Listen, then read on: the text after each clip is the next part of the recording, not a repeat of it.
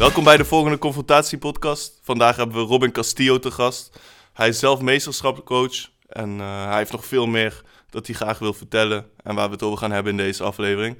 Dus tevens ook een goede vriend van mij en het werd echt tijd om hem een keer uit te nodigen. En ik ben benieuwd wat Martien ook vindt van zijn verhaal. En ik denk dat we veel raakvlakken hebben over spiritualiteit, religie en dat er veel onderwerpen zijn waar we het over kunnen gaan hebben. Waarom Dus heb je hem uitgenodigd? Ja, waarom ik Robbin heb uitgenodigd is mede omdat ik gewoon natuurlijk zijn proces ook heb meegemaakt door de jaren heen. Veel heb meegekregen van hoe hij dingen heeft aangepakt. Zijn journey op zoek naar spiritualiteit, spirituele wijsheid. Religie daarin is ook een vraagstuk wat wel relevant is. En waar ik ook wel gewoon over na heb gedacht. Dus ik was heel erg benieuwd van wat kan Robbin ons, maar ook mensen meegeven daarin. En hoe dat proces voor hem is geweest. Ik hoor jou echt meerdere malen het woord spiritueel noemen. Ja. Ik ben echt benieuwd van wat jij dan ziet als spiritueel en waarom je dat... Ik bedoel dan Robbin, maar Robbin ziet als spiritueel en waarom Kevin de hele tijd jou 3 keer spiritueel noemt. Zeg. Nou, laat me eerst even een klein intro-stukje vertellen over hoe ik Robbin heb leren kennen en hoe ik hem ken. Dat geeft misschien ook wat meer achtergrondinformatie over hem. Nu lijkt hij een of andere zweefteef, terwijl hij misschien dat helemaal niet is. Dus nee, is hij zeker niet. Nou, ik was 19, denk ik. 19 of 20 en Robbin was een jaar of 6, 7 ouder. En hij gaf workshops bij Dynamo. Destijds calisthenics was het volgens mij. En ik gaf workshops freerunnen, parcours. En ik kwam hem tegen bij een e-moves workshop. En ik ken hem al wel een beetje van gezicht. Maar ik wist niet echt wat hij deed of waar hij precies mee bezig was. Naast calisthenics. En toen raakten we op een gegeven moment in de pauze van die e-moves workshop dag aan de praat. En toen werd voor mij ook wel duidelijk van oké, deze guy, hij is niet alleen groot, sterk, maar ook bezig echt met dingen waar ik veel over nadacht in die tijd. Van ja, pijn. En hoe zet ik pijn om in mijn individuele geval dan om tot groei of spirituele ontwikkeling. Toen ging ik me ook wat meer verdiepen in spiritualiteit, in wijsheden van verschillende religies ook, of filosofieën van andere mensen. En ja, daar kon ik met Robbin wel goed over praten. En ik dacht, oké, misschien ziet hij mij wel als die youngboy. Nee, ik was 19, weet je wel. Ik was nog niet echt op dat level in mijn optiek. En toen zei ik gewoon, oké, laten we een keer trainen. Want ik trainde destijds al wel. Gym ook. En calisthenics ook wel eens. En ik wist dat hij into calisthenics was. Toen gingen we gewoon een keer calisthenics park. Toen hadden we nog een goed gesprek gehad daarover. Over waar we het bij die e-moves workshop dag over hadden. En toen dacht ik, die gesprekken zijn wel gewoon echt interessant. En ik heb zelf nog niet echt matties op het gebied van spiritualiteit waar ik goede gesprekken mee kan voeren. Dus ik hoop dat hij ook wel down is om vaker te trainen en te kijken of dit gewoon een bepaalde vriendschap zou kunnen worden. En ja, ik was heel blij dat Robbin ook down was om vaker af te spreken, vaker te trainen. En in dat proces, gedurende dat proces zijn we wel gewoon vrienden geworden. En ik ken Robbin als een hele pure guy, directe guy. En geen blad voor de mond. Dus dat is gewoon wat ik over Robbin voor nu als intro wil vertellen. Dus ja, wat wil je over jezelf vertellen qua introductie, Robbin? Wat wil ik over mezelf vertellen? Ja, zeg maar, heb je iets van, oké, wat je net hebt gezegd, daar wil ik nog dit aan toevoegen of dit? Je hebt mij gewoon gebruikt. Waar ga je deze vriendschap opbouwen, zodat ik gewoon veel kennis van hem uit hem kan halen. Nee, het moet Slim, altijd, man, dat is een goede tactiek, het is wel gelukt. het moet wederzijds zijn. Ja, oké, vooruit, dat klopt.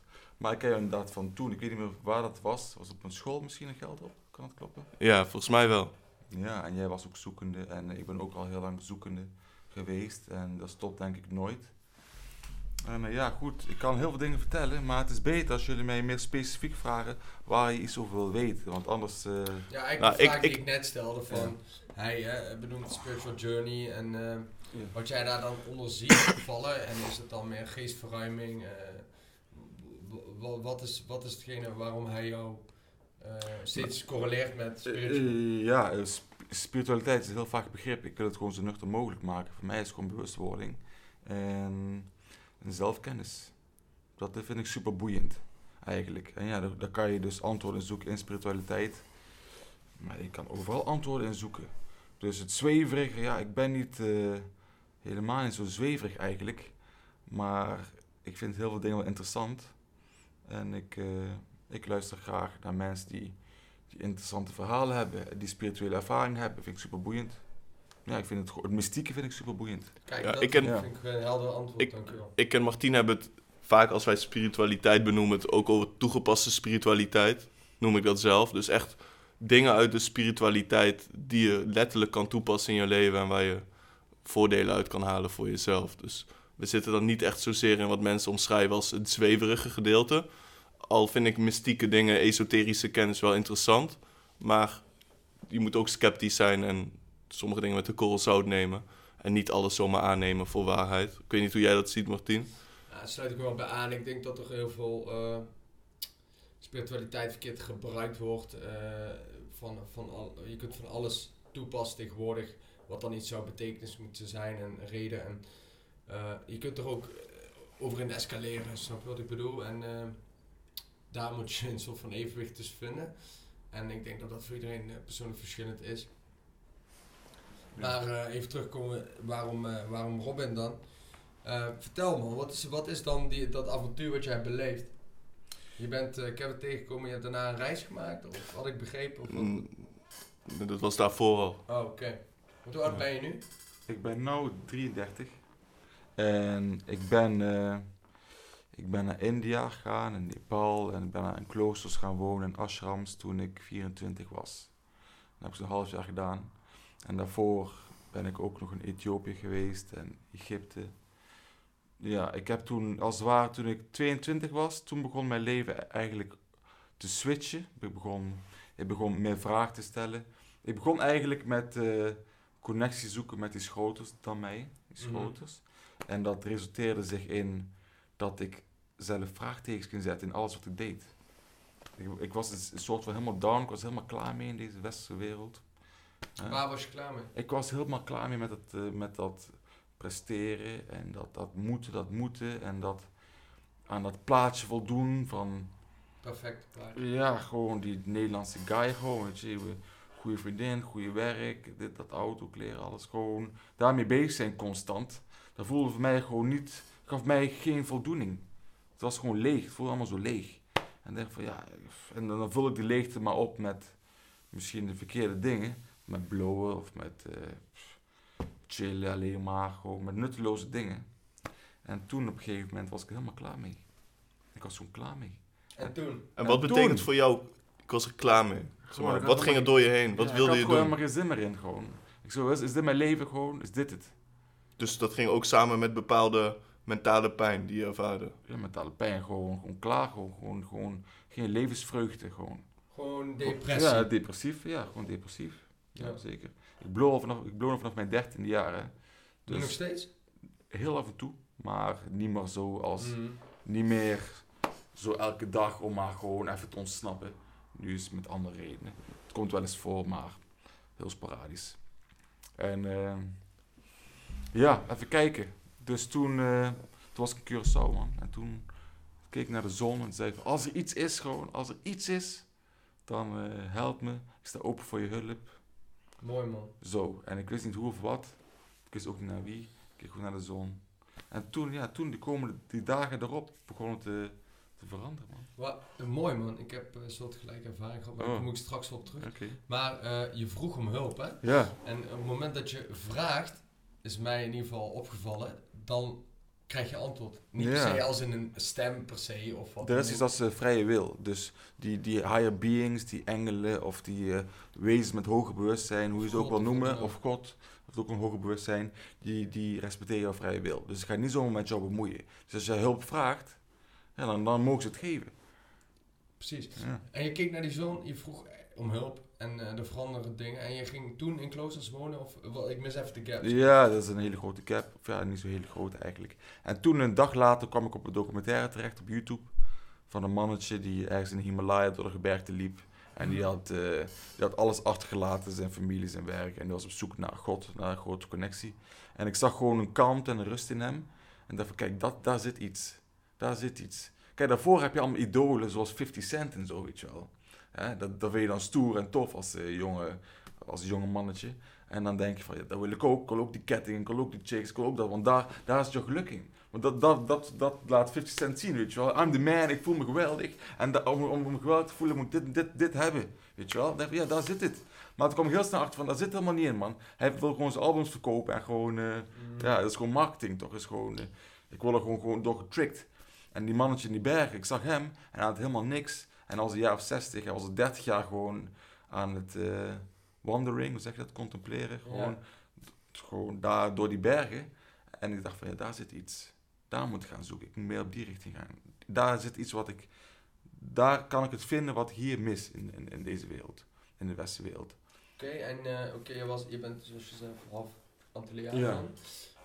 Je was in Curaçao, was je dan op vakantie of zo? Ja. Oké, en toen, je was er gewoon klaar mee, je vroeg om hulp en je ging daarna die bergen toe. En toen heb je daar lang gereisd? Ik keek toen een documentaire en toen, goed, en dan wat, weet je wel. Ik zat nog op school, maar liep niet echt lekker. En relatie liep ook niet echt. Ik zat toen op school en het liep ook niet zo lekker. En relatie liep ook niet zo lekker. En dacht van, ja, nu, wat nu dan? En toen, school was toen mee gestopt. Relatie is ook mee gestopt. En toen ben ik eigenlijk naar dingen toe gegaan. Naar Afrika, naar Ethiopië. Het is niet gelijk naar die bergen, naar Ethiopië. Maar daar zit ook nog een ruimte tussen. Want toen ik die mannetjes zag in die Himalaya, toen begon gewoon mijn interesse te komen naar de profeten. Die vond ik super boeiend. Ik dacht van, welke mensen kunnen mij een soort van de beste levensadvies geven? En dan zijn er mensen die gewoon ook een uitzonderlijk leven hebben en die daar dingen uit hebben gehaald waarin ze hun eigen levenskwaliteit hebben verbeterd en die kennis graag willen overdragen. Want dat is wat de profeten een tijd hebben aangegeven, aan het gewoon delen van de kennis. Die Boeddha die alleen maar na zijn verlichting heeft heel zijn leven gewijd aan het delen van zijn kennis, van dorp naar dorp. En Jezus ging ook van plek naar plek zijn kennis delen. Dus ik dacht van, nu heb je iets gevonden en ze willen het graag delen. Laat me eens even checken, laat me eens even inlezen of luisteren wat hun te zeggen hebben. Dat vond ik interessant. Ga verder, man. Ja, en toen kwam ik achter een heleboel bijzondere inzichten en die wilde ik verder onderzoeken. Wat waren die inzichten? Ja, daar waren heel veel inzichten. Oké. Noem eens één. Dat is zeer belangrijk voor jou. Alle profeten, kijk, je moet zo zien. Een profeet kwam in een tijd waar mensen leefden met een bepaald bewustzijn. En die profeet kwam en die gaf zeg maar een lering die ervoor kon zorgen dat het huidige bewustzijn een stapje hoger kon gaan. Iets hoger. Als ze een lering zouden geven die te veel verschilde met het huidige bewustzijn, dan zouden mensen het niet accepteren. Dus ze moeten een soort van die kennis in een soort pakket brengen, dat mensen het enigszins kunnen accepteren en dat aan kunnen nemen en daarna kunnen leven. Dus daarom zie je ook dat overal op elke plek in de verschillende tijden iets andere leringen zijn. Maar als je op een gegeven moment kan je er een beetje de rode draad van inzien. Dan kan je de achterliggende gedachtegoed kan je er een beetje uithalen. Oké, man, wellicht kunnen we daar straks meer op inzoomen. Hoe lang heb je daar gereisd? En was het ook dan zeg maar soort dat je van de ene religie doorging naar een andere religie wat je wilde ervaren? Of ja, het ging eigenlijk zo. Het ging eigenlijk... eerst was ik een beetje bezig met de hoe zeg je dat, westerse religies? Of de islam-westerse religie? Ja, je zou kunnen zeggen gewoon niet oosten meer. Boeddhisme. Ja.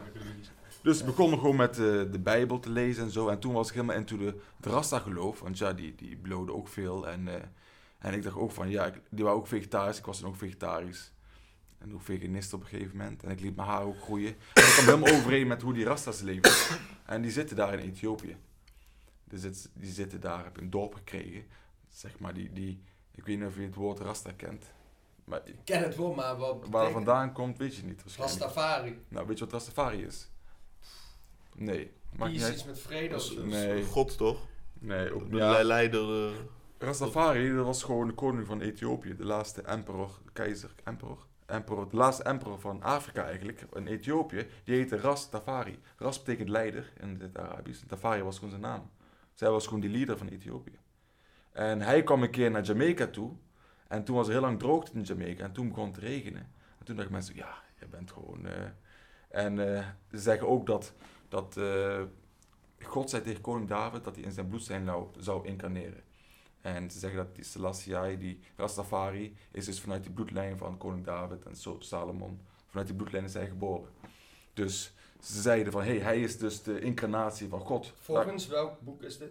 dit is volgens wat heel veel Rasta's geloven. Oké, maar het wel vanuit, David is dan weer Jodendom, Christendom. Ja, David komt ook in de Bijbel voor en dat Ja. Jezus en dat God zou incarneren in het bloedlijn van David zou dus in de Bijbel staan. Ik weet niet precies waar of welke vers.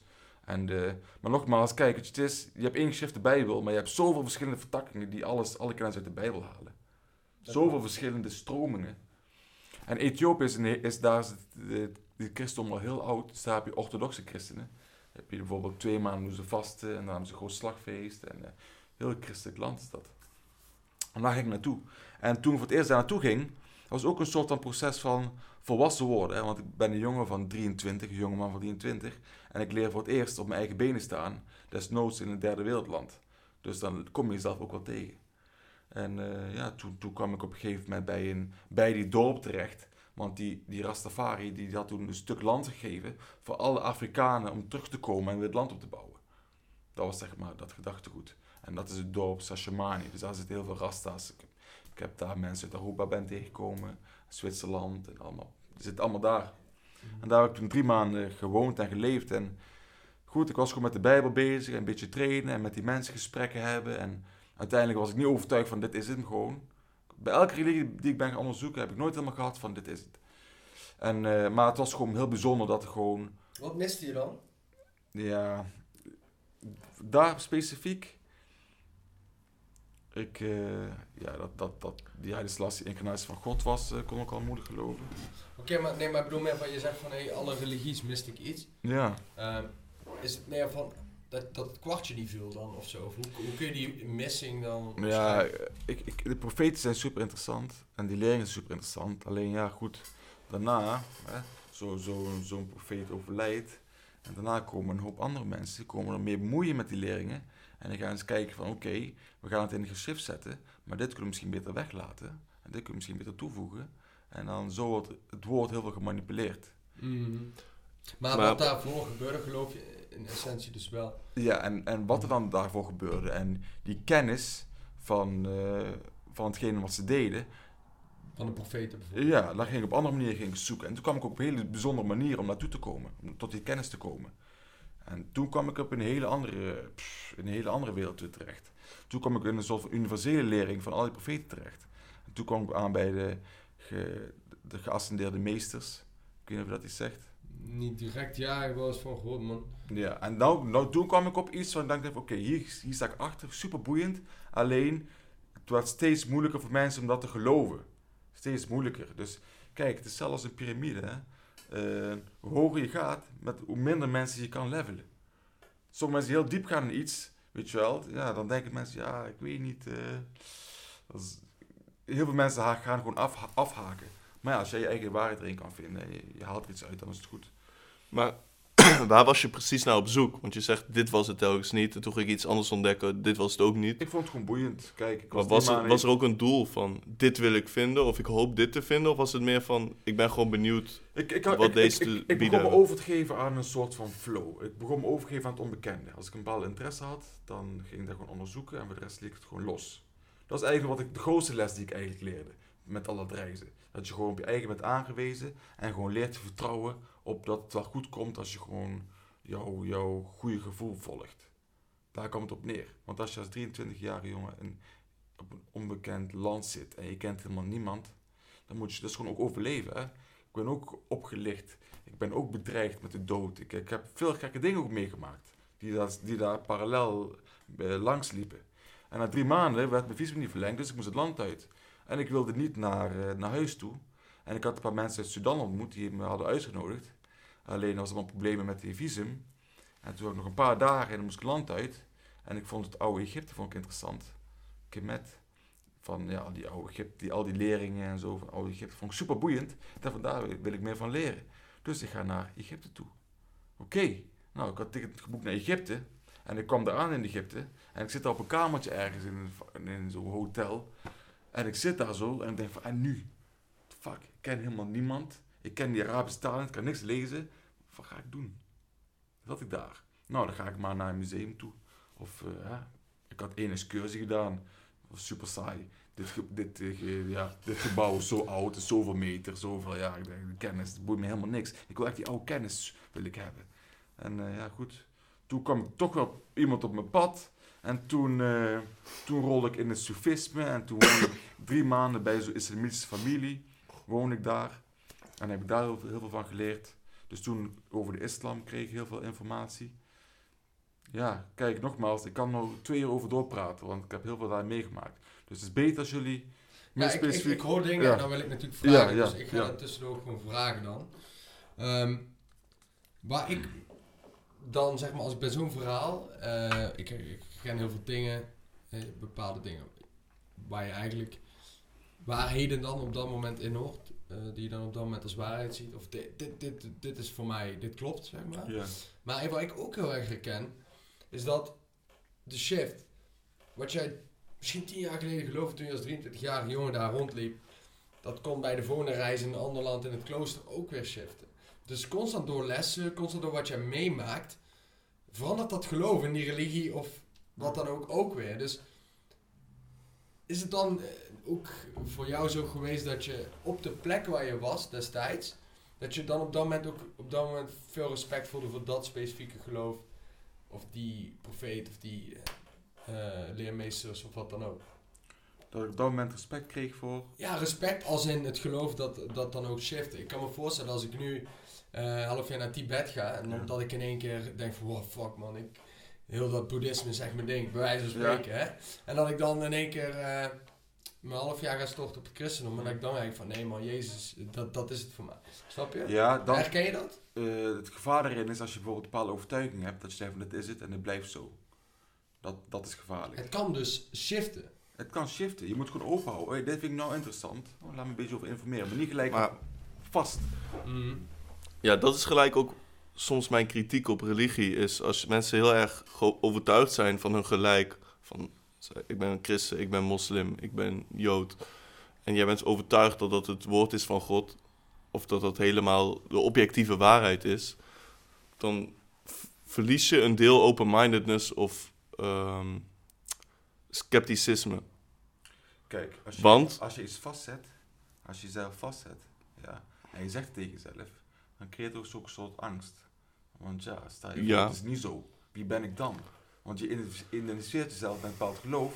En als het dan niet zo is, als ik er onderuit gehaald heb, wie ben ik dan zonder geloof? Precies, dus het geeft heel veel houvast. Maar een heel klein percentage van de gelovigen zijn bekeerlingen. Dus iemand die eerst christen was...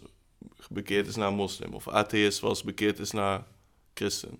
Wat dat betekent, is dat de kans heel groot is, statistisch gezien, dat de reden waarom jij de aanhanger bent van een bepaalde religie, is puur dat jij gewoon in een bubbel bent opgegroeid, waarin mensen die religie aanhingen.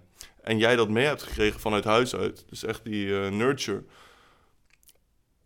Wat dat wil zeggen is dat jij gewoon waarschijnlijk voor een groot deel in jouw jeugd geïndoctrineerd bent met kennis die jij gewoon als een spons hebt opgevangen en later niet meer kritisch naar bent gaan kijken of bent gaan analyseren van wat is nou echt de waarheid voor mij. Want met alle respect, ik geloof dat je heel veel lering kan halen uit geloof en hoop en mooie dingen, maar ik geloof ook dat het heel erg jou tegenhoudt als het gaat om ontdekken wat er meer is. Omdat jouw waarheid heb je al gevonden. Dit is het woord van God. En de mens is ondergeschikt aan God. En God is alwetend. Dus wat ga jij nog proberen voor inbreng te hebben daarop? Ja, maar het gevaar is dat mensen de aanname kunnen gaan hebben van oké, ik geloof niet in God. En dan gaan zeggen van ik ben God. Niet als in dat letterlijk uitspreekt, maar gaan handelen alsof ze God zijn. Ik maak het beter. Ik zoek inderdaad nog meer de randjes op, nog meer oneindige vrijheid en ik wil nog meer ontdekken, zeg maar.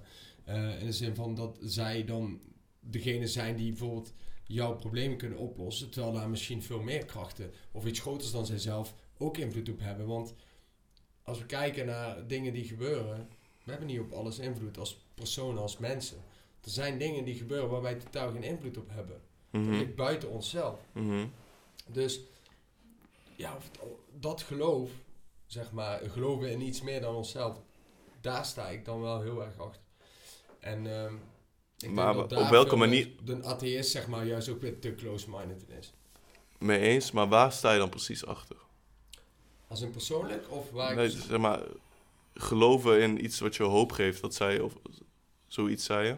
Zeg maar, dat je daarachter staat. Ik bedoel, ik sta achter het feit in dat er dingen gebeuren waar wij geen invloed op hebben. Dus alleen dan de natuur of wat dan ook. Snap je? Je kunt hier nou een ongeluk op hebben. Je kunt heel je leven zo gecontroleerd hebben. Perfecte voeding, slaap, alles op orde. En er gebeurt fucking iets waar je geen invloed op hebt gehad. Mm-hmm. Snap je? Dus er zijn dingen die buiten jezelf gebeuren waar je gewoon geen invloed op hebt. En wat misschien wel door iets anders al wordt bepaald. En dan haal je houvast uit een bepaald geloof, bij wijze van, toch?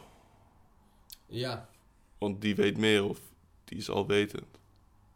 Is het een vraag? Ja, meer van... Ik probeer je te sturen naar... Wat is daarin voor jou dan de oplossing? Stel, je bent gelovig en... Oké, er gebeurt iets, ik heb daar geen invloed op.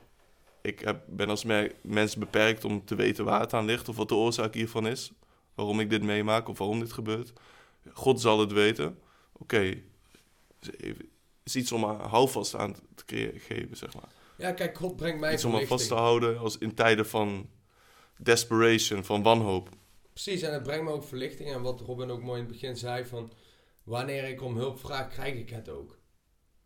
Dat klinkt gek, maar ik krijg het wel. En dat is doordat ik geloof dat er iets anders is dan ikzelf... die meer invloed heeft op dan ikzelf. Precies, daarin zitten we op één lijn, want ik geloof daar ook in. Maar ik ben dan meer op energetische aspect daarin. Ja, maar energie, kijk, ik zeg niet de God de persoontjes van jij wel, jij naar de hel, jij naar de hemel. Kijk, en, als in nee, maar de meeste Abrahamische religies wel. Ja, kijk, echt vanuit een bepaald geschrift vormen zij bepaalde leefregels en bepaalde waarden. Ja. En als je daar niet aan voldoet, dan word je in een hokje gestopt van jij bent dit dus, of jij bent dit. Maar die leefregels heel simpel, zijn goed of slecht. ook wel gewoon, in mijn ogen, heel erg juist en goed. Die kunnen heel goed zijn. Kunnen heel goed zijn. Ja. Ik denk dat we juist te veel van leefregels zijn afgeweken in de laatste jaren, waar oneindige vrijheid en geen kaders. Precies. Nee, kijk, daar zijn we het ook mee eens. Maar het gaat denk ik om de mix tussen leefregels en waarden en zelf nadenken. Nog van, als ik kijk naar dit stuk, wat voor rol speelt dat in mijn leven en hoe kijk ik daarnaar vanuit mijn positie individueel gezien? Ik ben het hier wel mee eens, hier niet. Oké, dan pak ik hier een stukje van. Dan ga ik dat weer onderzoeken. Daar kan ik een bepaalde waarheid in vinden. Dan pak ik daar ook nog een stuk van. Ja, daar ben ik het mee eens. Zeg maar, die open-mindedness binnen het traditionele, conservatievere gedeelte van bepaalde leefregels en oudere waarden, zeg maar, vind ik wel belangrijk. Die veel mensen missen. Ik weet niet hoe jij daarin staat, Robbin. Als je zo luistert naar waar we het over hebben van... Het stuk over religie is aan de ene kant best wel bepalend al. Wat meer... Ja, wat minder open-minded. En dan heb je een beetje spiritualiteit. Ja, dat kan goed zijn stem verheffen als die door heel... Nee, sorry, ik wilde de zin nog... Oké, laten we heel plat geslagen. Religie, wat meer close-minded. Spiritualiteit, wat meer open-minded. Ik hoop dat ik daar mensen niet mee beledig. Maar als je het plat slaat, kan je het wel zo zeggen. Want religie, dit is al... voorgeschreven, spiritualiteit is, ontdek alles zelf maar. Ja, en maar ik zit daar heel erg tussenin. Je zit tussenin? Ja, want ik geloof wel echt in bepaalde leefregels en wat traditionelere waarden. Maar je bent toch helemaal niet met religie bezig? Nee, ik ben er niet mee bezig, maar... Gewoon 0, toch? 0? In principe 0. Toch? Dus je zit er helemaal niet tussenin. Je hebt helemaal ik zit er niet tussenin van, misschien word ik religieus. Ik zit er tussenin van... Ik sluit me ook niet aan bij de... fully open-minded kant. Van, doe maar, iedereen moet zijn ding maar doen en dan vrijheid fixt het wel. Want dat is ook weer niet zo. Heel veel regels die je kan vinden in religie, die kan je ook gewoon vinden in de spirituele waarheid. Hè. Kijk, als je bijvoorbeeld kijkt naar Oosterreligies, daar geloven ze allemaal in reïncarnatie bijvoorbeeld. Ja. Daar heb je Sikhisme, Jainisme, Boeddhisme, Hindoeïsme, dat zijn grote stromingen. Die geloven allemaal in reïncarnatie. Dus je bent volledig verantwoordelijk voor je eigen welzijn, geluk van je leven. Als je allemaal vele dingen gaat doen en dan komt het allemaal terug op je pad. En als je dan terugkijkt bijvoorbeeld naar de leefregels van Jezus, behandelen andere mensen hoe je zelf behandeld worden. Ja, daar komt het al heel erg overeen. Want uiteindelijk is het goed voor jezelf om mensen te behandelen hoe je zelf behandeld worden. Want dan krijg je good karma en dan is je volgende leven of je volgende moment is dan ook beter. Dus je kan je kan ze allemaal een beetje overeen je kan ze allemaal één maken, als het ware. Ik voel dat ook wel. Maar En zo kan je dus bijvoorbeeld religie overstijgen. En er gewoon je eigen versie van maken. Kijk, ik probeer gewoon voor alles wat te pakken waar ik iets in voel. En dan maak ik gewoon mijn eigen. Dus ik denk dat dat gewoon een beetje de manier is. Maar dat is eigenlijk wat ik net uitlegde, toch? Dat bedoelde ik met, ik zit tussen spiritualiteit en religie in de zin van... Ja, maar je zegt, je zit er tussenin, maar je hoeft er niet tussenin te zetten. Je kan het allebei zijn. Je kan het... Maar ja, dat bedoel ik. Ik probeer van beide de dingen te pakken die ik zie als Alleen, bruikbaar voor mij. Labels, weet je. Kijk, als je zegt, ik denk, ik ben een moslim. Want een moslim is iemand die Gods wil volgt. Dus in mijn overtuiging volg ik Gods wil. Maar ik kan niet tegen een andere moslim zeggen, ik ben moslim, omdat ik niet Mohammed zie als de zegel der profeten. Dat is de enige reden waarom ik mezelf niet kan identificeren. En waarom zie je hem niet? Ik geloof niet dat Mohammed de laatste profeet is die ooit komt of zal gaan komen. Ik denk dat we in een oneindige realiteit leven en dat God almachtig is. En als hij misschien beslist van, ik wil gewoon een nieuwe profeet laten komen, dan kan hij dat gewoon. Het is klaar naar hem afgelopen, nooit meer.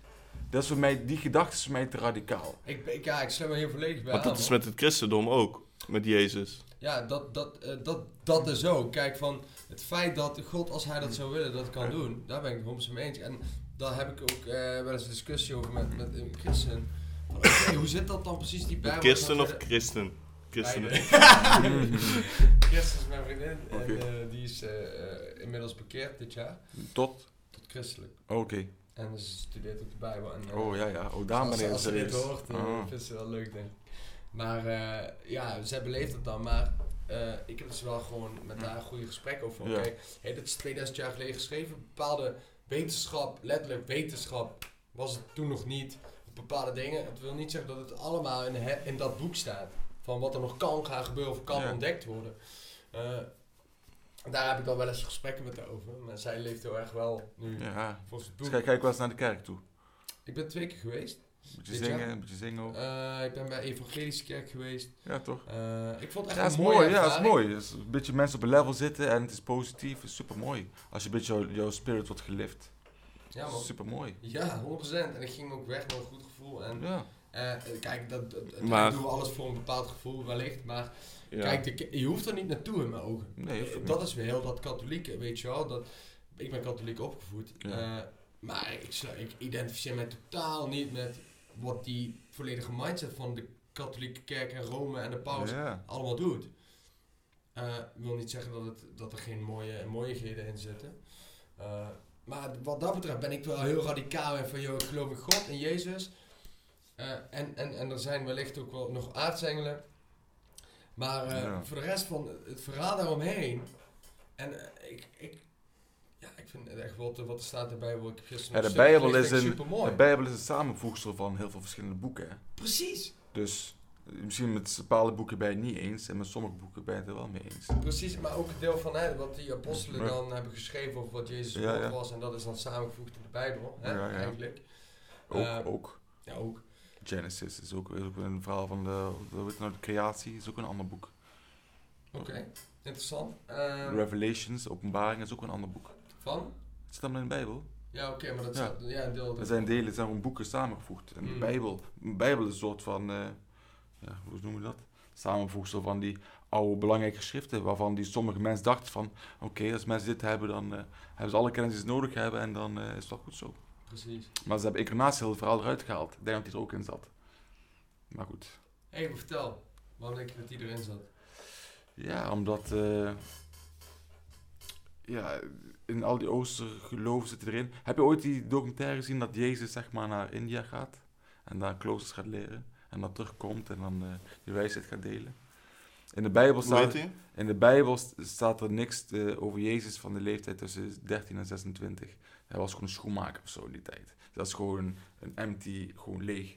Vanaf 26 begon hij te prediken en vanaf toen begint zijn leven in de Bijbel. Klopt, vanaf zijn 30ste is eigenlijk pas vaak dus je hebt er zo'n leeg vlak. En er is een documentaire van. Dat ze zeiden van in die tijd, een pelgrimstocht ging toen naar India volgens mij. Of Tibet. En dan daar in de kloosters ging leren. En toen terugkwam met allemaal kennis. En er zijn dus geschriften toen, want daar zijn geschriften tot 5000 jaar oud. En dan zeiden ze, Isa is bij ons op bezoek geweest, zij heeft bij ons getraind. Dus er zijn er gewoon geschriften van. Het is allemaal gedocumenteerd.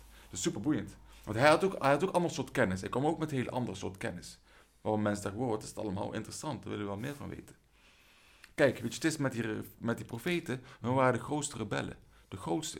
Want Jezus was geboren in een Joodse familie. Alles was Joods. Heel zijn omgeving was Joods. Heel de wereld was Joods. En hij dacht van, deze Jodendom, ik weet niet man. Ik weet niet, ik voel het niet helemaal. Volgens mij is het hem net niet, iets mister. En toen die tijd, het was heel extreem. Hè. Er waren heel veel dieropofferingen. Dus je moet voorstellen dat er daar ergens een heuvel daar zit. En daarboven zit zo'n synagoge. En daar wordt om de 5 minuten wordt er een geitvlies geslacht. Dus er komt gewoon een stroming van bloed van die berg af. En dat stinkt en alles. Dus zulke scènes waren daar gewoon de hele tijd. En hij dacht van, dat kan toch niemand dit? Dat is toch niet, er mis iets. En hij ging zelf op zoek. Hetzelfde verhaal met Boeddha.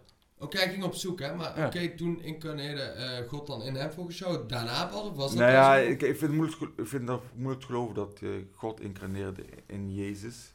Wat zou je dan zeggen? Ja, wat gebeurde dan? Een bekende hindoe monnik zei, je bent een atheïst als je niet in jezelf gelooft. Dus je had het net ook al over, als sommige mensen denken dat ze God zijn. Ik denk dat we allemaal God zijn. Dat we allemaal een deel van God zijn. God is alles wat is. En wij zijn ook een deel van alles wat is. Dus wij zijn ook een deel van God. Ja, ik geloof dat wij kinderen van God zijn. Oké. Maar even terug naar, je gelooft niet dat, zeg maar, in de mate van dat Jezus tegen God zei en van God, waarom heb je mij verlaten en dat soort dingen voor hij aan het kruis werd gegeven. Geloof je dan dat daar, zeg maar die momenten daarvoor, dat hij toen echt zo in touch met zijn eigen God was, of dan met God, of wat denk jij dan? Ik denk gewoon dat God in iedereen zit en daar kan je mee connecten. En hij heeft zich helemaal overgegeven aan het godsbewustzijn, denk ik. En daar komt allemaal kennis uit en van alles. En dat is gewoon gaan delen. Dat denk ik, zoiets. Dus het verhaal dat Jezus is gestorven voor onze zonde. Kijk, daarom kan ik ook geen christen zijn. Omdat ik die overtuiging niet vind kloppen. Dus bij het begin vroeg je mij van, wat zit er in elke religie waar je tegenaan loopt? Nou, dat is bij christendom waar ik tegenaan loop. Van Jezus is gestorven voor onze zonde. En als wij maar overgeven van hem, dan zijn we verlost van onze zonde, dan is alles goed. Ga maar even naar de kerk, ga maar even biechten en dan is het wel goed, joh. Dan kan je naar de hemel. Daar ben ik ook mee eens. Dat gewoon saus is. Maar dat is christen, hè? Dat is... Ja, en dat snap je, daar heb ik dus ook mijn weerstand bij. Van, je kunt heel je leven alles afneuken en je drugs gebruiken en mensen vermoorden. Maar als je dan gedoopt wordt, dan is het allemaal vergeven. Dat vind ik heel lastig, om dat zomaar... Maar dat was gewoon dus de macht. Als je kijkt, elk dorp heeft een kerk. Dus de kerkelijke macht was super groot. Super groot. En mensen hadden heel veel angst. Als we slecht doen, gaan we naar de hel. En we moeten de kerk geld geven. En we moeten daar naartoe gaan en biechten. Want dan komen we op een goede plek terecht. Anders zijn we gewoon gedoemd. Maar echt wel denk ik wel. Als jij je dus overgeeft aan God. Ja. En je gaat echt, laten we zeggen, voor het Bijbel leven. En je neemt God tot je. Ja. Dan kan daar wel een grote levensverandering plaatsvinden. Jazeker. En daar kan heel positief uitpakken. Jazeker. En dan voel je echt verlicht en kun je echt gelukkig voelen. En dat is wat ik vaak heb gezien, zelf heb mogen ervaren. Ja. Dus dat is met alle religies ook zo. Voor 80%, dat is waarom die mensen ook, ze zitten heel slimmerik achter. Hoe kunnen we mensen manipuleren? We gebruiken gewoon de waarheid en dan voegen we iets van onszelf toe, zodat we die mensen in onze macht kan houden. Want er zit al degelijk iets in. Het is niet allemaal onzin. Nee, degelijk zit er iets in. Maar ze voegen net elke keer iets toe om mensen dan vast te houden. Dus als je daar doorheen kan kijken, als jij vraagtekens durft te stellen en dan achterkomt van, hier kan ik mezelf in vinden, hier haal ik superveel positiviteit uit, superveel kracht haal ik eruit. Hier kan ik wat mee, hier lukt me aan binnen, dat vind ik super fijn. Dan doe je dat. En de andere dingen die erbij komen, die je denkt van, die wil ik iets te ver gaan, daar voel ik me niet helemaal één bij. Dan doe je dat gewoon niet. En als mensen het niet accepteren, als mensen zeggen van, ja luister, je moet Jezus accepteren als de verlosser, want anders kan je niet met ons meedoen. Dan zeg je van, dan niet. Dan doe ik het gewoon op mijn eigen manier, op mijn eigen kamer. Oké, maar dan ga even terug maar naar boeddhisme en zo. Dat is heel erg wat ik bedoel. Sorry, ik wil nog één ding daarover zeggen. Van, het is heel erg in kaders vanuit religie. Van, je bent dit, of je gelooft dit, en dan ben je dit, en anders niet. En mis jij dat ene stuk waar jij dus blijkbaar niet in gelooft bij christendom en in de islam, dan ben je gewoon geen moslim. Terwijl, misschien kom jij 99% overeen in hoe jij kijkt naar dingen die daarin staan beschreven. En dat vind ik een beetje gek. Hoe noem jij dat dan? Hoe noem je dat? Dat nomen? Want jij noemt het tussen spiritueel en dingen in. Maar ik vind het ook niet spiritueel. Tussen bedoel ik ook niet. Ik bedoel, ik heb het ooit in een tekst beschreven die ik heb geschreven. Je moet conservatief genoeg zijn om trouw te zijn aan eigen waarden en authentiek zijn aan jezelf. Maar open-minded genoeg om nieuwe dingen te ontdekken en open te staan voor nieuwe waarheden die in jouw leven op een bepaald moment weer bruikbaar zijn. Want ja, kan dat jij, toen jij klein was bij je ouders, christelijk was en dat gewoon allemaal meekreeg en dat allemaal voor jou perspectief bood voor de situatie waarin je leefde en je daaraan vastklampte, hoop uithaalde. En dat je 20 bent, 25, 30 en denkt, hé, ik trek die dingen eigenlijk nu in twijfel. Ik zie dat niet meer zoals vroeger. Ik leef een ander leven. Ik ben niet net als mijn ouders. Ik ga mijn eigen waarheid verzinnen. Wat mensen soms heel erg lastig vinden als je dat zegt. En mijn eigen waarheid vinden. Wat is eigen waarheid?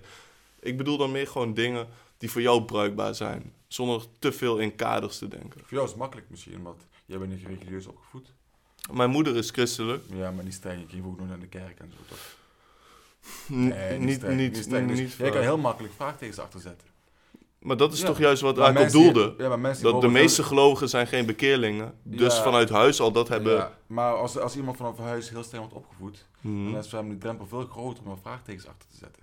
Klopt. Maar daardoor is bij mij het vraagteken groter bij dat soort mensen. Van in hoeverre ben jij zelf door die conclusie gekomen? Ja. Oké, even terug naar... Oké, je hebt nu benoemd, maar ook een deel heb je natuurlijk boeddhisme, misschien wel een deel Taoïsme, Hindoeïsme. Ja. Wat is daar dan weer hetgene wat jouw overtuiging niet helemaal overeenkomt met... Boeddhisme die doen niet echt met God, hè? Nee, weet ik, daarom. Dus, en dat mist het dan weer bij mij. Oké. Ja. Bij mij ook inderdaad. Ja, en de Hindoes hebben 100 goden of 1000 goden. Dus ja, dat is weer die offering van die beesten. En, dat is ook veel opoffering, maar je hebt daar ook heel veel stromen weer in. Die volgt weer de Shiva en die volgt weer de Brahma en die volgt weer die en dat is die hun ideale god. Dat was met Boeddha. Boeddha was geboren als een Hindoe, hè? En hij dacht van de Hindoeïsme is helemaal niks. Ik ga zelf zoeken. Weet je het verhaal van Boeddha een beetje? Ja. Goed. Ja, een beetje. Nou ja, goed. Hij was gewoon geboren in een rijke familie, in een keizerlijke familie. En hij was eigenlijk, die vader wilde dat hij de troonopvolger zou worden. Dus hij was daar, die vader hield hem binnen in de mooie paleis. En goed. En toen een keer kwam hij buiten het paleis en toen zag hij ziekte, zag hij oude mensen, zag hij leed, zag hij van alles. Toen dacht ik van, waarom is er leed? Waarom gaan mensen door leed? Wat is dat toch? En die vraag van hem, die kon hij niet vergeten. En op een gegeven moment had hij een vrouwtje en een kindje van een paar maanden. En die vraag die was zo sterk. Hij voelde echt die drang om antwoord te zoeken. En toen is hij gewoon gegaan. Is hij gewoon uit het paleis gegaan, stiekem 's nachts, op zoek naar antwoorden. En toen leefde hij een paar keer met die mensen. Heel extreme, hoe noemen we dat? Azteken? Nee, niet Azteken. Die ook alles hadden achtergelaten en zo. Nou goed, en toen mocht hij niet eten, toen mocht hij niet dit, toen mocht hij niet dat. Hij was helemaal uitgescholden en bijna dood. Want die groep met wie hij toen trainde, die geloofde dat alles van het lichaam slecht was. Want dat is allemaal het lust, het vlees, allemaal slecht, evil. En toen kwam hij achter van, dat is hem ook niet. En toen is hij ook zijn eigen weg gaan zoeken. En toen heeft hij hem toch gevonden en is hij die weer gaan delen. Maar daarna ook, mensen zijn ook weer eromheen dingen gaan bouwen. Want hoe werd voor jou de Boeddha dan verlicht? Hij heeft hem zelf gevonden. Hij heeft ook connectie met zijn hogers gevonden. En hij is gewoon door gaan zetten. Hij is bij een boom gaan zitten. En hij zegt, blijf er zitten tot ik licht ben. Hij zegt, maakt niet uit, dan ga ik dood bij deze boom. Dan rot ik helemaal weg bij deze boom. Maakt me niet uit, ik blijf hier gewoon zitten totdat ik mijn inzicht krijg. Zo, met zo'n sterke overtuiging blijf je daar zitten. En die heb je ook nodig als je dat wil. Die heb je echt nodig als je het wil. Dus op een gegeven moment ga je zitten. En dan komt eerst die verveling, dan komt die verleiding, komt een paar leuke vrouwtjes. Dan komt dit, komt dat. En dan hij bleef. En toen bam. Toen kwam het licht en toen kreeg hij alle inzichten binnen. Mooi. Okay. Mooi man. Hey, maar waarom heb je daar minder mee? Ja, hij vertelde van, zij geloven niet in een god. Ja, en waarom is dat voor jou een deal of een ding? God is voor mij wel een belangrijk iets. Maar God is toch open voor interpretatie. Misschien beledig ik nu weer mensen, maar... Maar laten we helemaal buiten, hè. Boeddhisme laten we helemaal buiten, de God, hè. Zeg maar, wat je God noemt, bepaal je uiteindelijk ook zelf, toch? Ja, maar het is wel... je kan energie als God zien ook. Precies, maar zij zeggen in principe dat dat niet is. We hebben de Boeddha, dan hebben we de monnikschap en dan hebben we de lering. Dat zijn hun 3 dingen. Maar goed, oké. Wat ik uit boeddhisme haalde was ook super interessant. Was gewoon ook weer een hele grote vorm van zelfkennis wat ik eruit haalde. Vooral het gewaarzijn Dat voornamelijk, heel erg waar zijn. Ja, het gewaar zijn, die derde metapositie, die de watcher, zeg maar, dat heb ik heel erg uit het boeddhisme. Ja. En zelfs als mijn meeste religie die het meest bij me past op dit moment is dan christendom. Maar zelfs nu geloof ik nog steeds in het gewaarzijn en ik heb inderdaad mijn vruchten daar ook uitgeplukt. En dat neem ik mee in mijn hedendaags leven. Dat is jouw God, sommigen zeggen dat is jouw goddeel eigenlijk. Die leert, dat je leert observeren jezelf. Dus je kan leren observeren, dan krijg je ook steeds meer zelfcontrole. En dat is wat ik dus predik met mezelf, meesterschap coaching. Want als jij jezelf kan observeren, jouw gevoelens kan observeren, jouw gedachten kan observeren, dan kan je heel bewust je keuze maken wat je ermee doet. Want heel veel mensen leven als zombie. Ze voelen iets en reageren er automatisch op. Ze voelen boos, beginnen gelijk. Ze denken iets, nee, dat is geen reflectiemoment. Nee. En dan kan je dus leren met mediteren. Heel goed kan je dat leren met mediteren. Klopt. En misschien wel leuk om dat op het einde even kort te benoemen hoe jij dan mediteert. Ja. Maar ik wil even terug... Oh ja, trouwens zeg nu maar. Hoe mediteer jij? Nou, kijk, de kunst is om je leven een meer grote meditatie te maken. Het is niet een oefen, weet je wel. Nee, Het kan wel, maar dat kan erbij. Maar als jij constant in het moment kan zijn, als jij zo'n controle over jezelf hebt, als je denkt, ik ga nou voor 10 minuten niet denken, wat bijna mogelijk is. Als je gaat eten, dat je aan het proeven bent. Als jij in een gesprek bent, ben je met die personen. Aanwezig zijn. Als je even wandelt, dat je misschien naar de planten kijkt, de bomen kijkt of whatever. En als je iets moet plannen, denk je, oké, dan ga ik aanzetten, ga ik het plannen, ga ik het uitwerken. Gewoon totale controle. Dat is voor mij... Oké, en voor een starter die bij jou komt en jij zegt tegen hem, ik ga eens mediteren, hoe laat je hem dan starten? Ja, dat begint heel laagdrempelig. Het is gewoon bewust worden van sensaties in het lichaam. Dat begint al mee. Als jij ligt... 5 minuten per dag of 10? Of zeg even om het concreet te maken? Om het concreet te maken, ja, ik kan zeggen 20 minuten per dag. Ga me even zitten en ga me even voelen. Maar daarvoor moet ik meer uitleg geven van hoe je dat kan doen. Maar als je dat gewoon, als je gaat zitten en jij gaat bijvoorbeeld... bijvoorbeeld sport bijvoorbeeld, dat is eigenlijk in de westerse wereld. In de westerse wereld, het grote verschil tussen de westerse wereld en de oosterse wereld, hier zijn we gewoon op het fysieke trainen, bam, die body, die looks, die spieren, knallen. Ja? En daar in het oosten is meer fysiek, ja, is oké, goed voor de bij, maar mentaal trainen, bam, die mentale lichaam op high level krijgen. En goed, die combinatie is voor mij gewoon goud. Die combinatie. Maar hier is het trainen eigenlijk onze vorm van meditatie bijna. Want als je aan het trainen bent, je moet helemaal gefocust zijn op die beweging, op die bewegingsuitslag. En dan kan je niet allemaal gaan dingen denken van, ik ga dadelijk dat doen, dan ga ik morgen dat eten of daar naartoe. Dan ben je helemaal bezig met die beweging, om die spier te voelen. Voel die squeeze, voel die pomp. Dat is ook een vorm van meditatie. Klopt. Alleen het is wel ook stress. Fysieke stress, als je traint, leg je stress op je lichaam. Ja. Als jij in je stoel gaat zitten en je gaat voelen, echt voelen, 20 minuten waar je mooi zegt, dat is in principe een parasympathisch systeem. Hè? Dan ga je dus veel meer in je ontspanning, in je rest en digest. En dat is veel anders dan trainen om te mediteren. Weet je wel? Klopt, het is nog steeds bewustzijn van het lichaam. Alleen als je een pomp bent, dan zijn de sensaties zo intenser. Als jij die melkzuur in je spieren voelt, of die pomp voelt, dat is gewoon heel intens. Dus dat kan je heel makkelijk waarnemen. Maar als je gewoon gaat zitten inderdaad, dan is het veel moeilijker om alles te voelen. Dan moet je scherp over zijn. Daarom is voor veel mensen die een hoge drive hebben, die bijvoorbeeld niet dat verdoven met alcohol of drugs, is trainen ook een vorm van die verdoving. Hè? Omdat ze dan lekker voelen in een spier, en tot failure, tot niet meer kan. Ja. Dan voelen ze eindelijk eens iets, zeg maar, in plaats van omdat ze zo in hun hoofd zitten. Dus daarbij kom ik het je eens, maar. En bid jij ook? Ik bid wel, ja. En hoe? Ik bid het eerste wat ik doe als ik wakker word, en het laatste wat ik doe voor ik ga slapen. En dan, ja goed, dat is dan toch weer, haal ik het een beetje uit de islam of zo, want ik bid dan richting Mekka. En ik zit gewoon op mijn bed, handen, hoofd op de grond, handen op bed, hoofd op bed. En dan dank ik gewoon dat ik weer een nieuwe dag heb. En dat ik weer mijn passie mag uitvoeren en voor de mensen mag zijn. En vaak hulp als ze me bij willen staan, die hoge bron. En dan gewoon zo begin ik de dag met dat besef eventjes. Want ja, de dood ligt zo om de hoek. Precies, en je eindigt je dag ook weer met een bedankje voor de goede dag. Ja, bedankt gewoon. Ook al is het een moeilijke dag geweest, altijd gewoon dankbaar zijn. Gewoon altijd die gratitude, gewoon altijd zijn. Altijd. Want het kan altijd slechter. Ja, het kan altijd beter. Maar ja, daar gewoon bewust van zijn. De dood is echt gewoon, als je heel vaak bewust bent van de dood, dan ga je veel meer uit het leven proberen te halen. Want heel veel mensen die leven gewoon, die zijn er helemaal niet bewust van. Nee, en dat is pas als je iemand verliest dicht bij jou of... Bijvoorbeeld, als je die rampen nou ziet in Turkije, waar mensen gewoon, die hebben extreme dood, man. Ik zat laatst een beetje over na te denken. Van, stel je zo'n gebouw stort op jou. 5 dagen En onder puin. je zit vast gewoon, weet je. Je bent helemaal donker, helemaal alleen.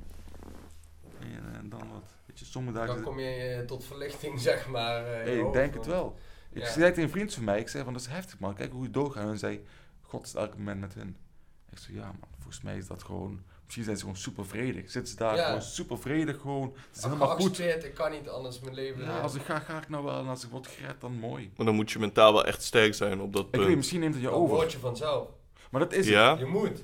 Ja, maar dan leer je pas als jij... DMT komt vrij. Je gaat bijna dood ervaren, DMT komt Weet vrij. ik niet. Ja. Ik denk dat er... Kijk, Dark Room Retreat. Ik denk dat er mensen zijn die hebben heel veel vrede terwijl ze onder het puin liggen. Ik denk ook dat er mensen zijn die gewoon elke seconde vol paniek Maar op een gegeven moment raakt het op, toch? Die adrenaline raakt op een gegeven moment op. Je kan denken, adrenaline, en op een gegeven moment kan je niet meer. En dan maar die hoop trekt weg. En dan laat je los. Dat is loslaten. Ja. Mooi. En dan komt, je hebt ook een Dark Room Retreat, ken je dat? Ja, ken ik. Maar ik wou zeggen... Shit, of, nee, het is gewoon in een donkere kamer zitten, ja. En dan kan je voor 3 dagen zitten, 7 dagen, 40 dagen. Maar dan gaan mensen ook helemaal... Naar de DMT komt hij. Dan zien mensen allerlei beelden en kleuren. Ik kan er niet over praten, want ik heb geen ervaring daarin. Maar ik zou het wel een keer willen ervaren. Levenservaring is de meest waardevolle ervaring die je kan hebben. Dus als je zelf in zoveel mogelijk situaties zet waarvan je niet weet hoe je gaat reageren als je erin komt. Van ik denk dat ik het zo zou doen, maar dat weet je niet, omdat je nooit meer bent geweest. En als je erin bent, dan denk je, oh, zo reageer ik dus. Dan krijg je weer zelfkennis. En hoe meer zelfkennis je hebt, hoe beter je jezelf kent, hoe, denk ik toch, je beter je met jezelf voelt of zo. Ja, dat kan ik wel vinden. Wat vind jij van mensen die telkens op zoek zijn naar zichzelf? Ja, telkens zichzelf willen vinden. Laat maar lekker zoeken. Ja, toch? Misschien op een gegeven moment hebben ze genoeg en dan hebben ze gevonden. Of misschien ze vinden de zoektocht blijkbaar leuk. Ze halen er iets uit. Waar ik meer op doel is tegenwoordig heel populair als je gewoon zegt, ik ga naar Thailand, een paar maanden, ik zeg maar iets, noem maar een land. Ik ga mezelf vinden. Ik ga mezelf even vinden, want ik weet niet wat en hoe. Nou, aan de ene kant denk ik ook net als jij, heel goed, ga gewoon eruit, ga ontdekken. Aan de andere kant is het ook gewoon een vorm van escapism en een copingmechanisme. Van, jij wil jouw huidige situatie niet helemaal onder ogen zien, of die accepteer je niet helemaal. Zelf. Ik wil mezelf vinden. Ik en mezelf. Die dingen al. Dan is al de vraag, wie is die ik? Ja. Wie is die mezelf? Weet je? Op een gegeven moment denk je van, ik ben het al. Ik ben mezelf aan het vinden, maar ik ben het al. Oké, laten we minder filosofisch benaderen. Laten we zeggen... Dat is heel filosofisch. Ik vond hem wel heel nice. Maar laten we zeggen van, ik wil vinden wie ik echt wil zijn. Of wie ik wil worden over x jaar. En daarom ga ik nu deze reis maken. Ja. Zeg maar, misschien zat er ook wel iets in waarom jij wegging destijds. Ja. En die reis maken. Deels natuurlijk heel nice, want je leert heel veel. Ja, toch? Maar deels zit er ook in van, misschien accepteer je status quo niet helemaal. En ga je altijd zoeken naar iets anders wat je hier niet kan vinden. Daar had ik het laatst met Martine over. Van, aan de ene kant support... Aan de ene kant support ik dat heel erg. Dat mensen gewoon eruit gaan. Dat je uit je huidige bubbel gaat. Dus raak je meer open-minded weer. Wat denk ik in mijn optiek goed is. Maar ik ken mensen die zitten 10 jaar in dat proces. Ja? En na een tijdje moet je ook gaan kijken. Waar moeten ze gaan kijken? Van wie moeten ze gaan kijken? Het is eigenlijk ook een directe sneak diss naar mezelf. Want jij kent mij ook. Ik ben ook altijd zoekend. Ja, want die mensen... Maar wat ik wil zeggen is... Ook mensen die net als ik zijn... Want ik diss mezelf hierin ook. Ik ben ook altijd zoekend geweest. Ik ben ook altijd van... Ja, wat is daar? Maak een reis daarheen. Ja. Uiteindelijk ga je niet alles vinden ergens op een andere fysieke plek. Maar moet jij meer acceptatie en rust vinden in jezelf mentaal. En daarin valt veel te winnen. Ja, maar wat je nou zegt... Dat is ook super mooi. Ja, je hebt het gewoon ondervonden. Je dacht van, oh, ik moet dit doen om die rust te vinden, om die zelfkennis te vinden. Of whatever wat je zocht. Dan heb je een beetje ervaren, heb je gedaan. En op een gegeven moment kwam je achter, nee, hier is helemaal niet in te vinden. En toen dacht ik van, oh, ik moet op een andere vlak gaan vinden. Want jij bent nog met andere dingen bezig, nieuwe dingen aan het zoeken, nieuwe dingen te experimenteren om te kijken of het daarin zit. Dus het is toch goed. Dus mensen hebben ook die ervaring nodig. Die mensen die naar Thailand gaan 10 jaar lang, laat ze lekker gaan. Op een gegeven moment worden ze wakker van en denken ze van, ja, dit is het misschien niet. Ik wil iets anders zoeken. Dan doen ze het toch. Dus er is helemaal niks mis mee. Zo geweldig. Wat wil jij daarover zeggen? Ja, Want, kijk, ik wil want we hadden het er laatst zo. ook opgooien van, het klinkt als een grote zoektocht waar jij daadwerkelijk wel vrucht hebt geplukt. Ja. En een eigen ik gecreëerd hebt die jij ook wilt zijn. Want je zei, volgens mij, ik leef good life. Hè? Weet ik nog.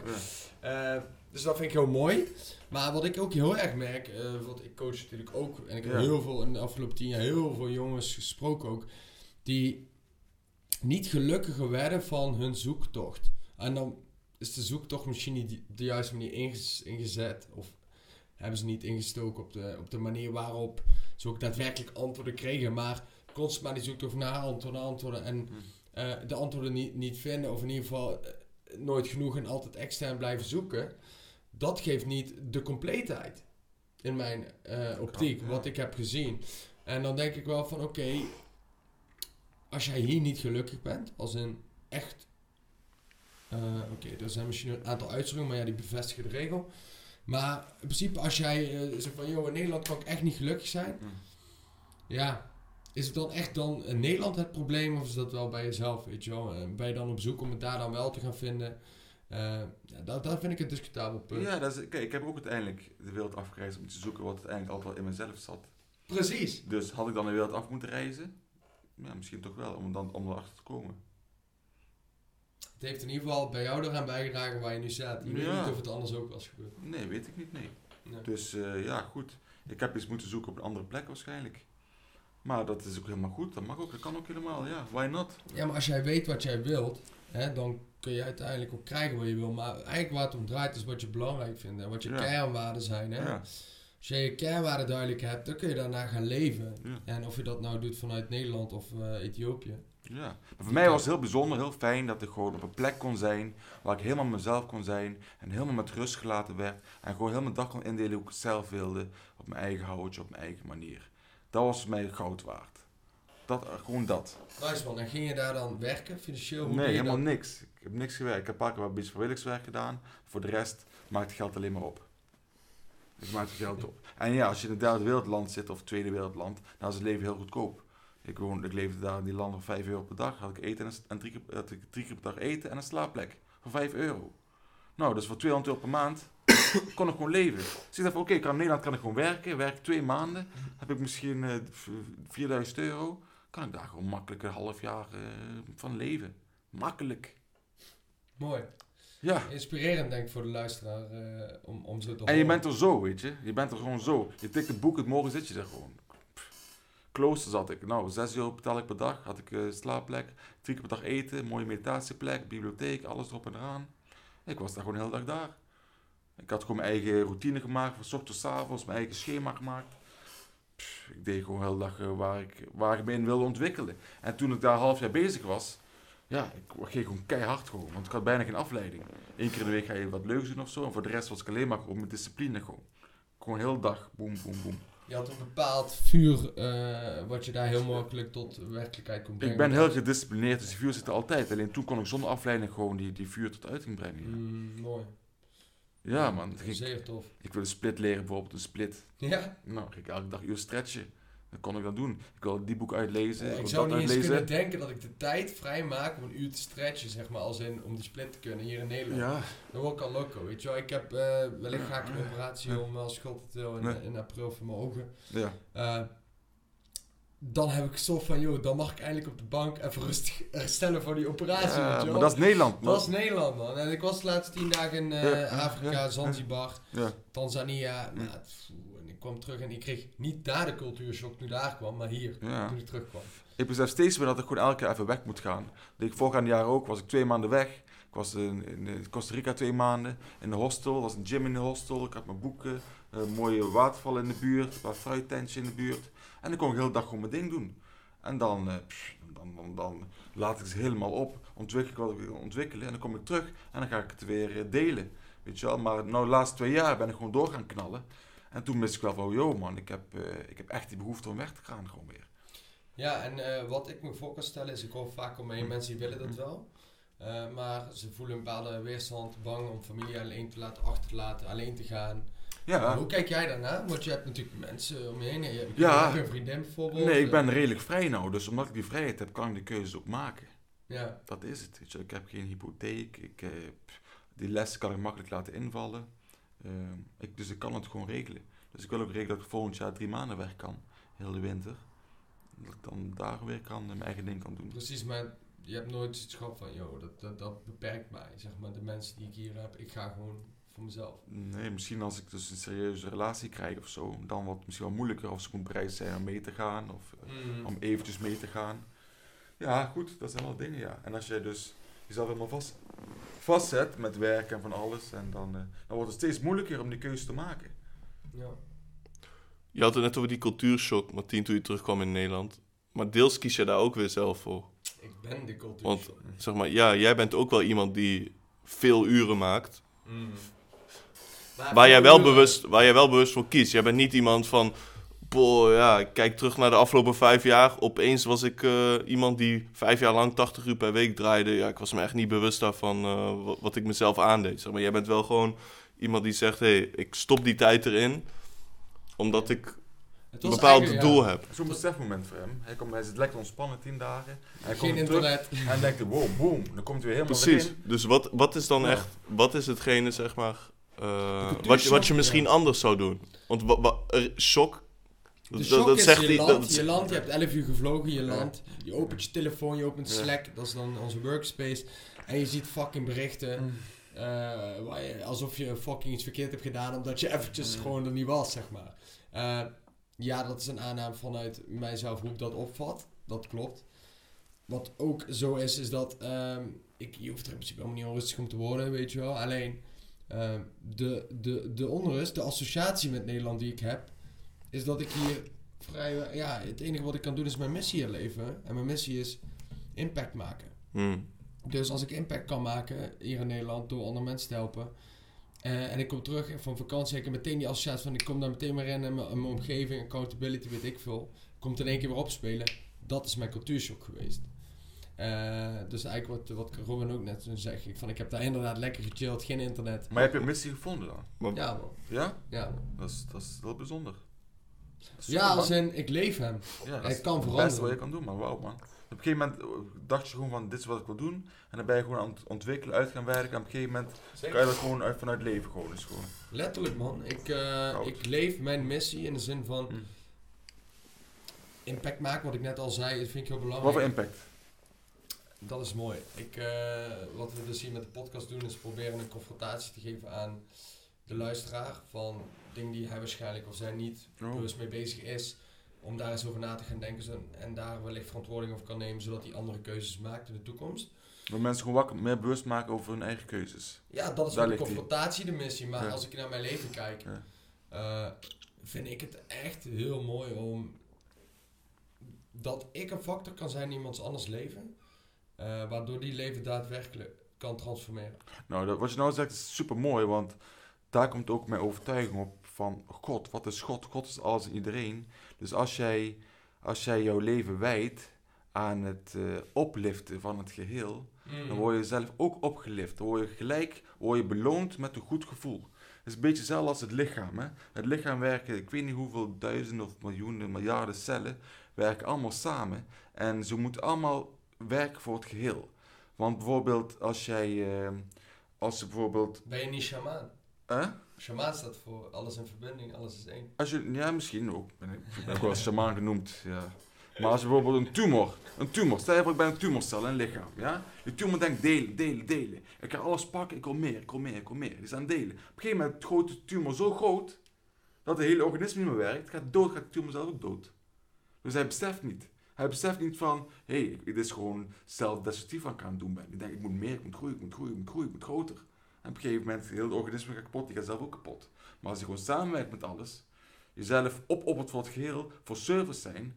Weet je, als je elke dag vraagt, hoe kan ik meer tot service zijn? Hoe kan ik er meer voor anderen zijn? Ja, dan jezelf, die kleine ik, die cijfer je weg en er komt een grotere ik voor in de plek.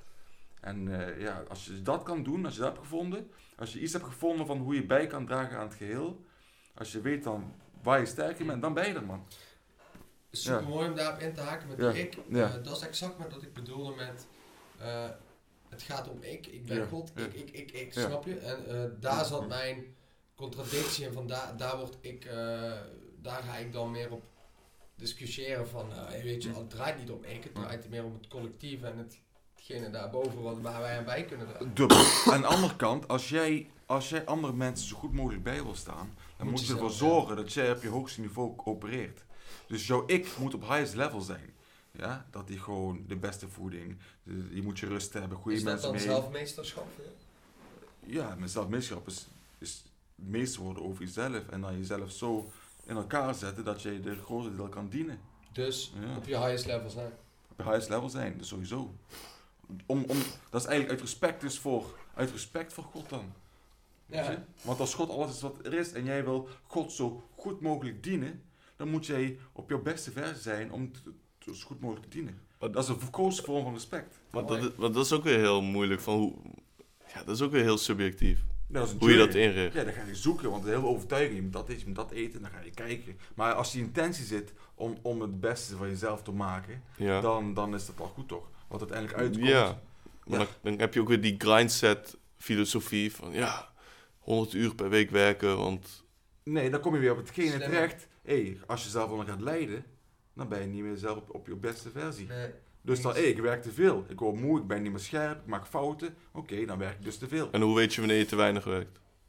Hoe weet je dat je te weinig werkt? Ja. Als je potentie op tafel laat liggen in mijn ogen. Dat je, als je weet dat je te weinig werkt. Als jij gewoon bezighoudt met dingen die je boeien, dan werk je nooit te weinig. Precies.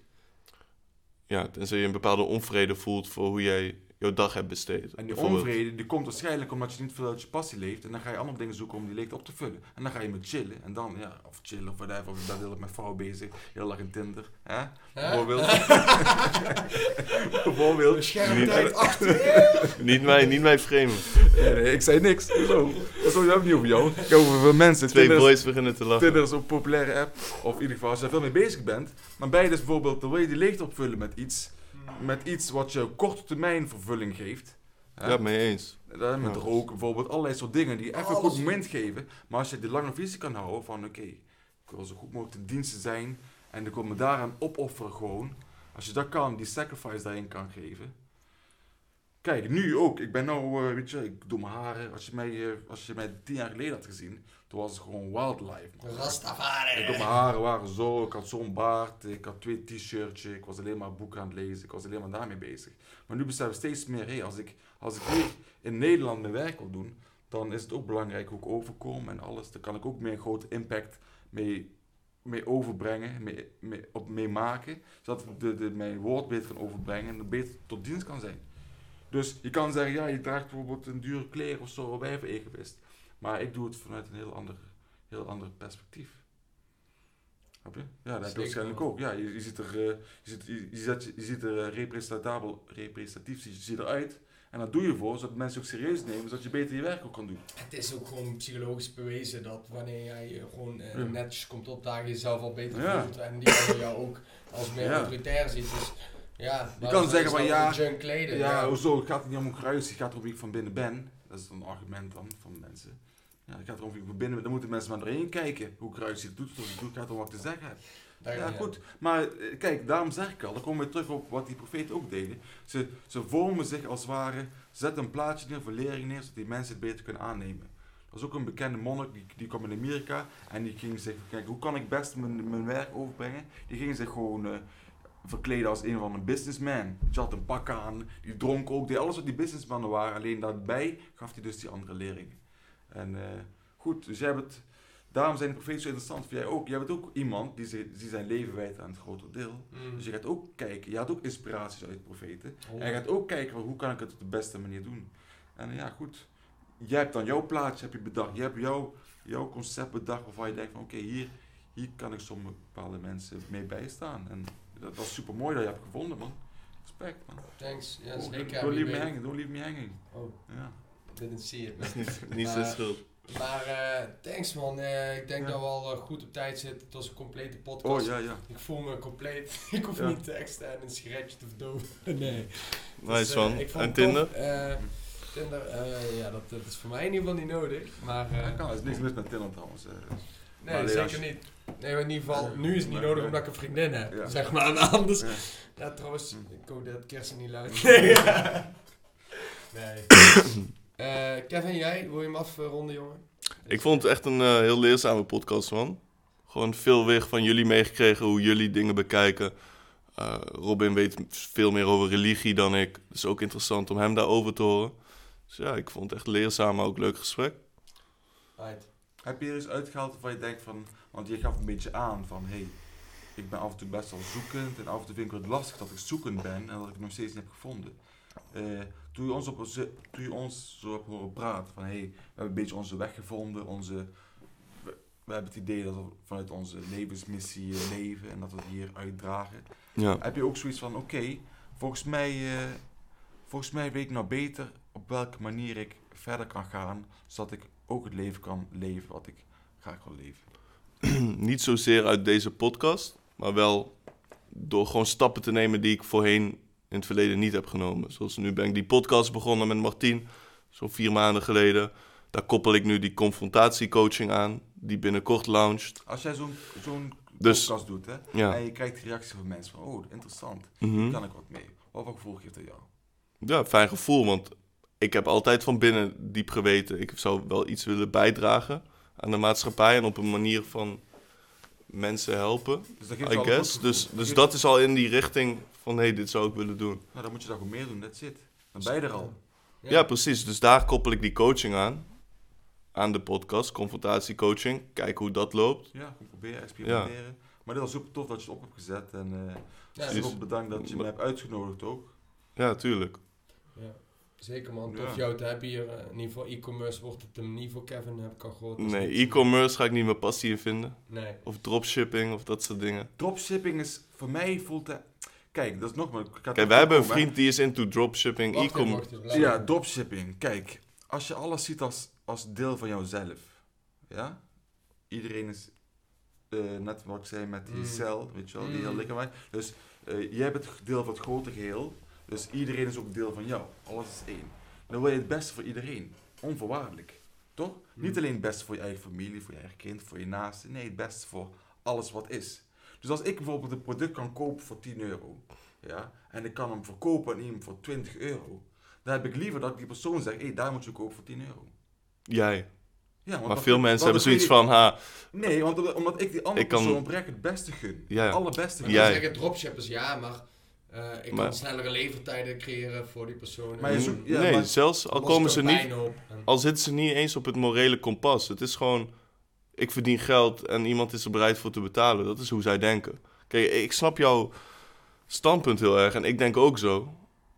Maar die mensen die diep into dropshipping zijn, die denken niet zo. Nee, die denken, als een waarde leveren. die denken, Dat hey, is ik kan geld verdienen. Iemand is bereid dat ervoor te betalen. Ja, that's it. Vraag en aanbod. Hoeveel manipuleren. Harde wereld, ja. Hoe kan ik ervoor zorgen dat ik zoveel mogelijk uit mensen kan halen? Maakt Ja. niet uit verder. Maakt verder niet uit zolang maar zoveel mogelijk eruit halen. En dat is ook zeg maar die kanker-mindset eigenlijk. Kanker als in dat tumor. die aan het groeien is, ja. Ja, Maar man. het zegt me, ik zie dat als duivels, man. Het is ook duivels, man. Het is ook gewoon slechte energy gewoon. Het is hetzelfde, Ja. die maakt alles kapot. Maar is e-commerce dropshipping per definitie dan slechte energy, denk je? Niet per definitie, maar er zit een hele hoop bad energy in die wereld. Mee eens. Ik denk, qua zielsniveau kan ik me niet voorstellen dat het je een bepaalde voldoening geeft. Nee. Qua mens zijn en daarmee geld verdienen en dat misschien eventueel gebruiken voor een greater good, kan ik nog wel snappen. Ja, maar als je kijkt naar Bol en hoe die business als jij weet hoe dat daar gespeeld Ja, wordt, met elkaars producten, ik pakken, weet dat. voorraden worden gewijzigd. Kijk, wij kennen ook mensen die zitten daarin. Ja. Het is gewoon een vieze wereld. Ja, en ook, dat zeggen ze ook eerlijk. Van hé, als ik zie dat dat product loopt, dan pak ik die of ik zet een slechte review bij die. Don't hate the player, hate the game. Ja, Zeg dat is ze. wat te zeggen. Maar goed, inderdaad man. Ik wil één vraag stellen. Twee mag ook. Robin, als jij als de luisteraar nou in één keer denkt bij zichzelf van ja, ik weet dat er iets is. Dat hoor ik heel vaak jongens zeggen, een beetje Kevin-achtig. Ik weet dat er iets is, maar ik weet niet echt wat ik nou moet doen, wat ik nou moet geloven. Wat is de confrontatie die persoon aan moet gaan? Ik weet niet wat moet ik gaan geloven. Nou ja, je snapt wat ik bedoel hè. Zo iemand die echt in zo'n punt staat van ja, ik weet gewoon niet waar ik moet waar ik heen moet, waar ik moet... Ja, je moet sowieso niks. Dus je hoeft jezelf helemaal niet maar ze weten dat er iets is. Hè. Ze weten dat er iets is. Maar ze weten niet wat en wat ze moeten geloven. En dan willen ze toch ergens een bron van energie uithalen. Weet ik veel. Ja, misschien moeten ze eerst meer connectie maken met het niks. En daar een rust in vinden. Want blijkbaar zit er een onrust in hun. En die willen ze dus oplossen door iets te vinden. Ze denken ergens, als ik blijf zoeken, dan kom ik op een gegeven moment iets tegen. En dat gaat al die onrust weghalen. Maar dat is blijkbaar die illusie. En ja goed, die kan je lang vasthouden. Maar die kan je op een gegeven moment loslaten. Ja, kijk. Ja. Nice antwoord. Maar hoe jij de vraag stelde, Martien. Jij hebt het ook niet echt gevonden, toch? In hoeverre je ook iets kan vinden. Je zegt heel erg zoekend. Net als bijvoorbeeld ik. Maar ik zie jou niet heel erg anders daarin. In de zin van... jij bent niet echt een christen zoals ik ze ken of zo. Nee, maar ik bedoelde daar ook meer in van... ik zag even een paar jongens voor me die bij het vorige evenement vorige week... Hard Times Tonight Song echt naar me toe kwamen van... ik geloof ergens in, ik weet niet wat het is. Of weet je wel, dat. En daarin gewoon zoekend zijn. Ik denk dat dan het antwoord inderdaad is meer is van... Ga meer rust in jouzelf vinden. Zodat jij meer toelating kan voelen voor datgene. In plaats van rennen, waardoor je het niet kan ervaren. Dus ik werk heel veel met jongeren die tussen wal en schip zijn geraakt. En ik werk veel met zorginstellingen samen. Met scholen, met echt zorginstellingen waar ook veel jongeren zo aan de medicatie zitten. Dus heel die psychologische weg hebben doorlopen en daar de antwoorden uit proberen te halen. Wat ik ook vaak zie is dat het totaal helemaal niet werkt. Maar het heeft er heel veel mee te maken dat jongeren zich niet begrepen voelen. En zich niet echt thuis voelen in het moeten van hier in Nederland. En als ze gewoon al zo'n acceptatie ervaren van je mag gewoon zijn wie je bent, het is gewoon goed zo. En als een gewoon luisterend oor, dan kan er heel veel voor die jongeren kan dat al doen. Al superveel. Dus gewoon iemand laten vertellen zonder oordeel, dan kan er zoveel rust bieden. Dus goed, als jij al gewoon als jongen naar je toe komt, jij vertelt gewoon, je vraagt gewoon, dan ga je zien dat de jongeren heel veel dingen al zelf weten, maar gewoon de juiste vragen nodig hebben. En door zo'n proces aan te gaan, dan doe je al een hele grote impact. Stel de juiste vragen, je krijgt de juiste antwoorden. Dankjewel voor het luisteren naar de podcast en we checken je in de volgende. Yes, tot de volgende keer.